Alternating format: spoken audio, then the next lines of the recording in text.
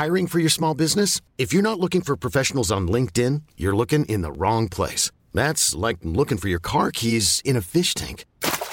LinkedIn helps you hire professionals you can't find anywhere else, even those who aren't actively searching for a new job but might be open to the perfect role. In a given month, over 70% of LinkedIn users don't even visit other leading job sites. So start looking in the right place. With LinkedIn, you can hire professionals like a professional. Post your free job on linkedin.com/achieve today. Ever catch yourself eating the same flavorless dinner 3 days in a row? Dreaming of something better? Well, HelloFresh is your guilt-free dream come true, baby. It's me, Keke Palmer. Let's wake up those taste buds with hot, juicy pecan-crusted chicken or garlic butter shrimp scampi. Hello Fresh. Stop dreaming of all the delicious possibilities and dig in at HelloFresh.com. Let's get this dinner party started.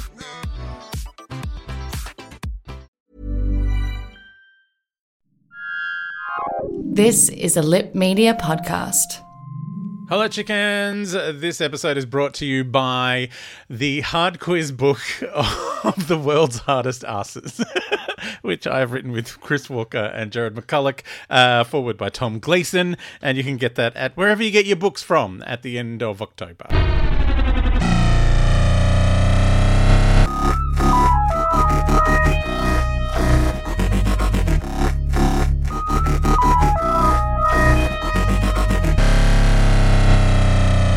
Hey chickens, we are in the middle of the 200th Theory Spectacular. It's 201 now. We're watching The Five Doctors. We're continuing to anyway. Sarah has just turned up. The lovely Elizabeth Sladen as Sarah Jane Smith. I was so excited to see her back. She's wearing a purple see-through coat and it is divine. I love it. So she's trying to go out the door, and K9, who she received as a gift from the Doctor in the K9 and Company special. K9's like, no, danger, mistress, danger. Something involving the Doctor. Anyway, she's like, look, I can't bring you with me because I'm not at the car's at the shop and I'm going in the bus. So she just wanders off. And then they pan up from K9 to a sign that says beware of dog in like that digital font that was a big deal in the 80s. Oh my God, it is so cute. And very, very daggy. Also, it's the longest pan in the world. I'll say this. Peter Moffat, who directed this episode, is a little ham-fisted. Like, it's kind of like, we could shoot K9 so that it's just a quick, sudden pan up to the sign. But no, let's take 4 meters of fence and then see the sign. Anyway, they were in a hurry and he just didn't care, I don't think. He's not my favourite director. He gets good performances out of people, though. There's something to be said for it. Anyway, we get to the 4th Doctor, the Tom Baker Doctor. He is punting at Cambridge, I think. So he didn't want to do the episode, Tom Baker. So they just used footage from the episode's Sharda. Like, it was a 6-part story that was abandoned because there was a strike on. So, it's just a weird conversation about May week being in June and the TARDIS being confused, so it's October. And Romana has a cute little funny thing, which is going, oh, I love the spring, the leaves on the trees, blah, blah. And he's like, oh, it's autumn. And she's like, oh, I love the autumn, the leaves on the tree. It's kind of a cute say. It's written by Douglas Adams, so it's a very whimsical bit of nonsense. So then the 4th Doctor falls out of the boat and into the record cover / Mr. Whippy giant white turd. Whatever that special effect is, depending which version you're watching. I don't want to judge you. Because, one of them's different. So then we see the Doctor and Romana are still on a screen and they've gone all wobbly. And old mate Dolly Collector with the black gloves is furious. And he bangs on the controls. Oh, she's in a mood. Then we're back to Sarah. Sarah Jane sees the special effect coming towards her, so she begins to run. She's caught and dragged away. Next thing we see is the 5th Doctor. our current Doctor, lying on the very, very scuffed studio floor, which is a big ask for the lead actor. Turlough says he looks like he's fading away. Oh, my God. And then he starts fading away. Oh, amazing. So the Doctor apparently programmed the TARDIS before he collapsed, and it's now arrived in a spooky place with fog and a tower that's possibly in a quarry. Meanwhile, the gloved dolly collector has now in his collection the fifth Doctor, Tegan, and Turlough. He must be so excited. They must have been cheap on eBay. So the TARDIS seems to be nowhere and in no time. Turlough can read the controls. And then Time Lords. Oh, we're on Gallifrey. There's Time Lords. There's the Castellan, the same Castellan from Arc of Infinity, from our Space Chicken adventure. Flavia, Chancellor Flavia, and President Barusa, who has regenerated.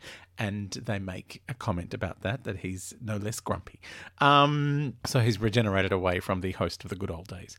Then the Master arrives. Oh, look out. Barusa Barusa the President, offers the Master a pardon. Master's like, what makes you think I need your forgiveness? And then they offer him a full new cycle of regenerations. So that's something they can do, clearly. And to get it, he has to rescue the Doctor. Oh, dear. What a quandary for the Master. Meanwhile, the first Doctor is wandering down a mirrored corridor. It's lots of bits of tinfoil and mirrors on the wall. There's lightning somewhere. And then, Susan turns up, just like that. Grandfather! They have like a little reunion before a Dalek shadow falls across the wall. Look out, there's Daleks! Oh my God! The Dalek recognizes the Doctor and starts shooting at him, because he would. Then we see in the Time Lord room the Death Zone. The Master calls it a black secret at the heart of the Time Lord paradise. So that's obviously where everyone's turned up. The Castellan says it's recently become reactivated and it's draining power from the Eye of Harmony. The Eye of Harmony's back, everyone. Eye of Harmony's back. I should have done this one in our old Eye of Harmony series that we were doing. So 2 Time Lords apparently went into the Death Zone and didn't return. Well, it didn't get its name for being okay and easy to return from, I guess, the Death Zone.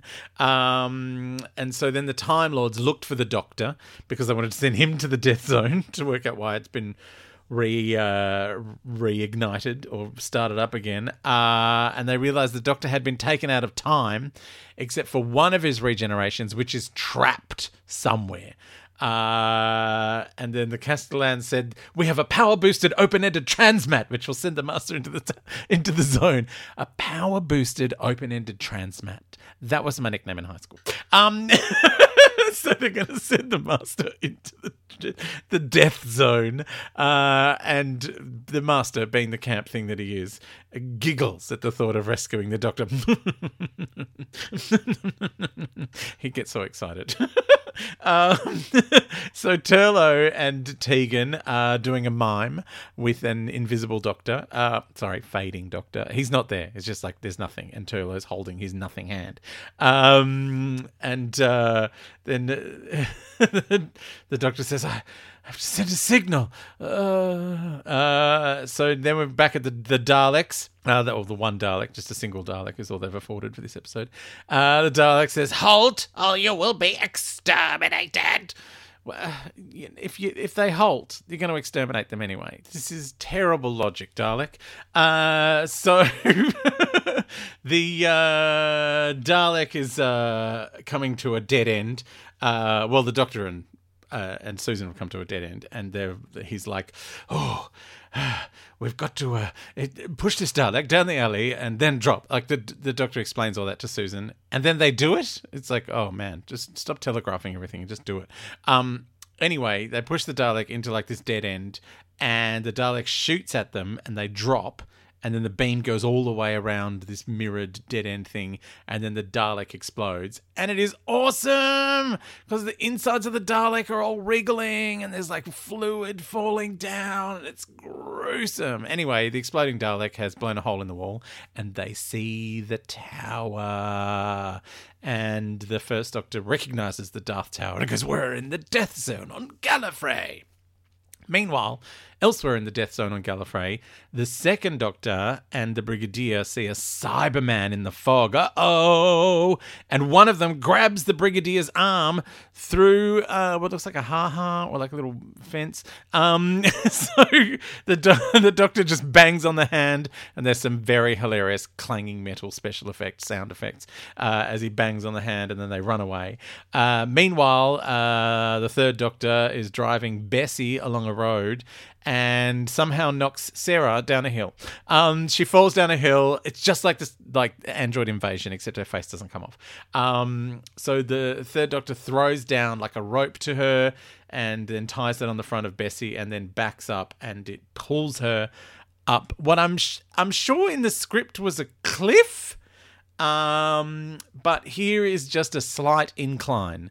Really, she could have just got up and walked it. It's not. Anyway, there's a rope and backing up of cars for excitement's sake. All right. Next time, more adventures in the Death Zone with old mate Dolly collecting black glove.